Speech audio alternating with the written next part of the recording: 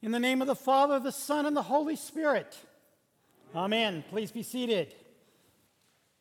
The year was 445 BC. He was the third most trusted man in the Persian Empire. As cupbearer to the king, every single morsel of royal food passed through Nehemiah's hands. If he were a man who could be corrupted, amidst the intrigues of the Persian court, it would have been a very simple matter to dispatch the king. Just a small bit of poison, and the entire regime would have fallen. The life of the king was literally in Nehemiah's hands. Now, to be cupbearer to the king was no small honor or trust. He alone, of all the king's ministers, had daily personal access to the king. He heard all the secrets, he knew every bit of the gossip, and he knew where all the bodies were buried. But at this moment, he was committing everything to fulfill God's call to be a leader to the Jewish people. Nehemiah had heard that Jerusalem, the city of his forefathers, still lay in ruins.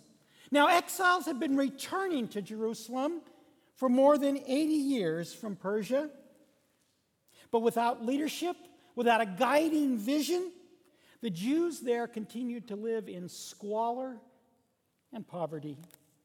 With the city walls in ruins, the people were at the mercy of their enemies, and the name of the God of Israel was a laughingstock. As a highly trusted official, privy to the secret inner workings of the Persian court, for him to ask for a leave of absence could easily have been perceived as treason. Nehemiah, you want to go where and do what? You want to rebuild the walls of this rebellious group called the Jews? Nehemiah's request to return to Jerusalem could have easily cost him his life. But to be God's leader, Nehemiah was willing to pay whatever price was required to do what God wanted to be done. God's leader must be willing to pay the price that is required by the day. This morning we finish our series in Paul's letters to Timothy. The series, Be the Leader That God Has Called You to Be. And today we look at the leader's commitment. The leader's commitment. So let me invite you to take out this blue handout and put that in front of you. And then to reach out and take that pew Bible and turn back to 2 Timothy chapter 2. 2 Timothy chapter 2.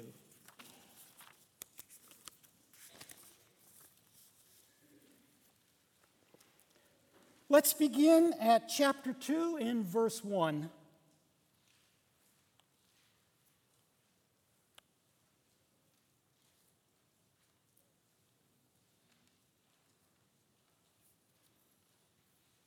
You then, my child, be strengthened by the grace that is in Christ Jesus.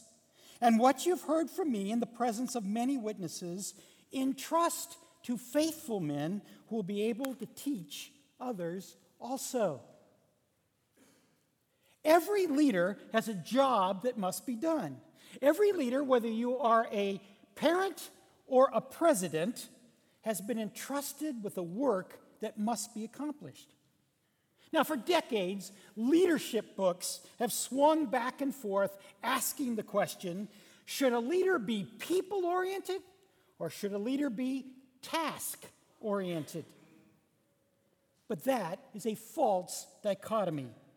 A leader is not either people-oriented or task-oriented. He or she must be both. The definition of a leader is one who helps people work together in order to accomplish a common task. Now, in Paul's letters to Timothy, Paul had a task to accomplish. His task was to get Timothy to stand up, to be courageous, to set the church to rights, and to bring the false teachers to heel. Timothy was an earnest, zealous young man, but at times he was a bit too timid and fearful. But notice, friends, how Paul begins his task. He begins with people. Now, no one suffered as much as the Apostle Paul did for the sake of the gospel. Paul was beaten, he was persecuted, he was adrift at sea.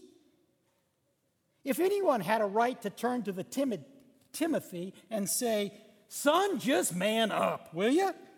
Get on with it," certainly it was the Apostle Paul.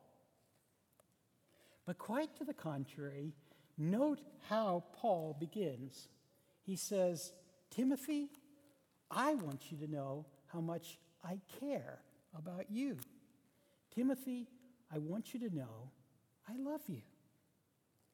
Now, twice in the first letter to Timothy, Paul calls Timothy his child, his true child. And again, in this letter, he begins with the word, "my beloved child," as we heard last week. And again, here in chapter 2, Paul speaks with terms of endearment. He says, "You then, my child." Now, friends, God has a great task for our church, for Holy Cross. But God begins his leadership of you and me with this critical concern. God's concern is for you to know how much he loves you, how much he cares about you. God has no desire to use us up and throw us away as if we're kind of some paper towel. Rather, God wants to use us as precious vessels, the finest gold and silver and china. God regards us so highly that he wants to demonstrate our worth by putting us there right on the banquet table, front and center. And through the process of using us, demonstrate how much he cares for us, his possession. Leadership begins with God's love for the people that we are tasked to lead. Let's look at verses 1b and 2 now. Paul sets out for Timothy his twofold mission. On the one hand, be strengthened by grace. On the other hand, teach and strengthen others. Now, I've noticed, being a pastor, that sometimes Christians live at two extremes. Every day we hear messages like, "It's all about you. Have it your way. You got to follow your own heart," and on and on and on. But I've also noticed that some Christians go to this other extreme, you see. They say, "Oh, well, I just don't matter. It's all about serving others. I'm just a nobody. It just doesn't count." But see, Paul lays out for Timothy a twofold task. Focus on your own life. Take steps to get your own life on track.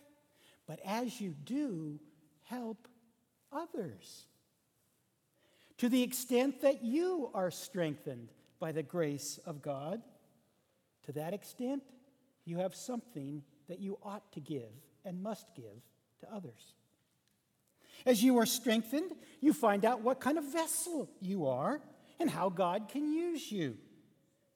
And as God uses you to build up others and strengthen them, you yourself are strengthened again in return. Now, it may very well be that this morning you feel like you can barely take care of yourself, much less give something else to somebody else. Well, you know what? That's okay. There's a limit to what anyone can give. You are not God, and you're certainly not Superman. The life of discipleship has to begin somewhere, and it begins wherever you are today. But here's real hope. As we grow, as we are strengthened in grace, our capacity to love and strengthen others also grows. The secret, you see, is not to give yourself permission to stay in the place where you are today. Not to say, well, I'll never change, I'll never grow. It is God's grace and strength that awaits you. So I ask you, what hinders you this morning from growing?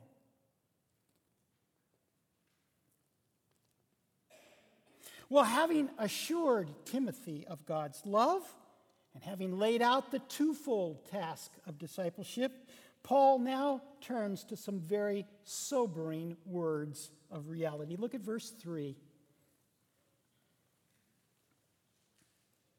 Share in suffering as a good soldier of Jesus Christ. No soldier gets entangled in civilian pursuits, since his aim is to please the one who has enlisted him. An athlete is not crowned unless he competes according to the rules. Make no mistake about it, Timothy. There is a price to be paid to live the life of discipleship.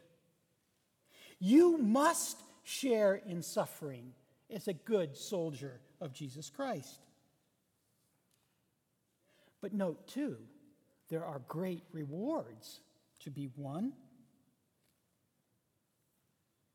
Well, what is the cost of discipleship? Well, what does it cost to be a soldier? The best soldiers do not get bogged down in the comforts and the paraphernalia of civilian life. How many people are ex-military here? All right. Remember, you go to a military base and what do you see? I mean, all those flashy new sports cars and those glorious brand new shiny pick-em-up trucks, they all belong to the sergeants and the young lieutenants. Who has the oldest, most beat-up car on base? The commanding general, of course. Why? Because the general has a lifetime of focusing on one thing, the task at hand. He doesn't have time for play and outside entanglements, and he won't be driving that Mercedes until he's retired, or he's pretty sure that his career has come to an end. Paul says, you, Timothy, you don't get all wrapped up and weighted down in the things of this life. Like an athlete trying to win the race, you must follow the rules. And here's the rules. Stay focused. Limit the distractions. Now in verse 6, Timothy is given a second price that must be paid. He says, it is the hard-working farmer who ought to have the first share in the crops. Friends, spiritual harvest comes just like natural harvest. It comes by a lot of hard work. I can't decide whether it's amusing or disconcerting to find how many Christians are deceived on this point. Some Christians imagine that the rules of the kingdom of God are totally different than the rules in the rest of life around us. Most of us here this morning would consider it complete folly to make this our financial plan. Well, I'm going to win the lotto next week and cruise off into the sunset. Of course not. We recognize that true wealth is earned little by little over the course of our lives. Yet when it comes to the kingdom of God, Some Christians imagine that there's some silver bullet out there that will suddenly build a church, and next Sunday, 2,000 people are going to flood right into this place. No, friends. The kingdom of God is built step by step, day by day, prayer by prayer, phone call by phone call, testimony by testimony. And all of it's just hard work. As Timothy does that hard work, then in verse 8, Paul reminds him, and he invites him to recall that Jesus himself is the model of this. Do you recall what Mark's gospel tells us about Jesus' work ethic? His ministry day began long before dawn, and it ended long after the sun had gone down. In verse 10, Paul offers himself as a model of these very things. He says, Timothy, from firsthand experience, you have observed my life. This calling to discipleship, this calling to care for yourself and to care for others, this calling requires endurance. And I want you to recall how I have endured everything for the sake of God's elect. Friends, a leader must be willing to pay the price required by the day, wherever it is that we have been called.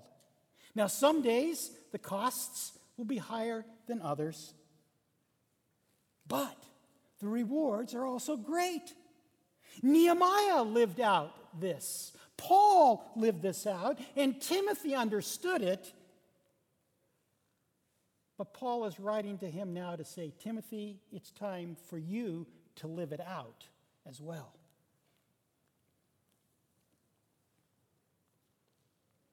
Well, I'm sure that many here this morning resonate with these words. You want to be God's leader. You desire to be committed, whatever the day may require of you. So I have some really great news for you this morning. Not only are you committed to God, but God promises that He will be committed to you. He promises that He will be with you in your leadership role to the very end. Look at verses 11 through 13. This saying is trustworthy. For if we have died with Him, we will also live with Him. If we endure, we will also reign with Him. If we deny Him, He will deny us. If we are faithless, He remains faithful, for He cannot deny Himself. God says there is an assurance of reward. Whatever your leadership role, parent or priest or president or policeman, God says, if you continue on faithful to me, I will continue on faithful to you, and you will find the reward. Now, I grant you that sometimes in the short term, our leadership task may seem, unsuccessful. Our children may seem to be going astray. The business that we have built and dedicated to God maybe seems like it's going nowhere. The people that God has asked us to speak to, they just don't seem to be interested. Or maybe they're just downright hostile to what you have to say. But friends, no leader can measure the success of his or her mission simply by what they see at the moment, or maybe even in their whole lifetime. William Tyndale had a vision to transform the average Englishman by making the Word of God accessible. He said, if God should spare my life ere long, I will cause that the boy who drives the plow to know more of the Scriptures than a bishop. Now, when William Tyndale was tried and burned as a heretic, his translation of the Bible in English was outlawed and confiscated. It appeared at that moment his entire life's mission was a failure. But friends, God was with him. Only 3 years after his death, the very same king who ordered Tyndale's execution paid to have what was essentially a copy of Tyndale's New Testament placed on a lectern at the front door of every single church in England. Tyndale's legacy endures to the present day. Dozens and dozens of the very same phrases you read in your Bible this morning are straight from Tyndale's translation. You have your English Bible in the New Testament to a great extent because of him. You see, God was with this leader to the very end and beyond. And you may be assured that if you are faithful to the leadership task God has for you, there will be a reward, whether you see it in this life or not.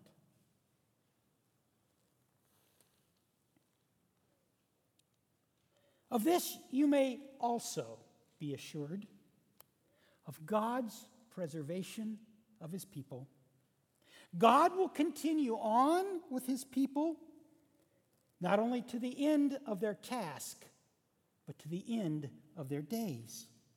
When you commit yourself to God, he commits himself to you.